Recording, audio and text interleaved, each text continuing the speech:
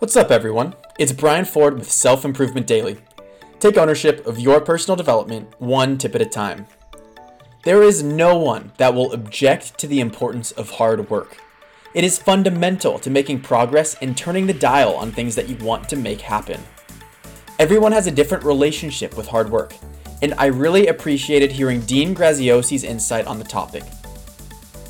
In this clip from Tom Bilyeu's show Impact Theory, Dean reflects on an experience he had as a child that really opened his eyes to the truth about hard work.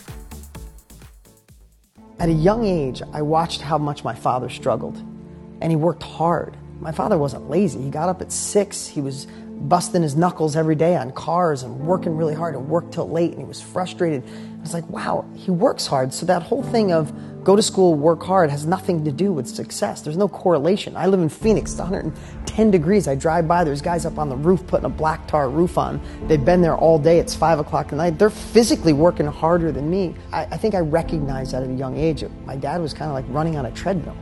And then there were certain people in my town that just seemed happier, more successful, and they just did things just a little bit differently than the norm, and it made an impact. It's an interesting take, and this is what I got from it.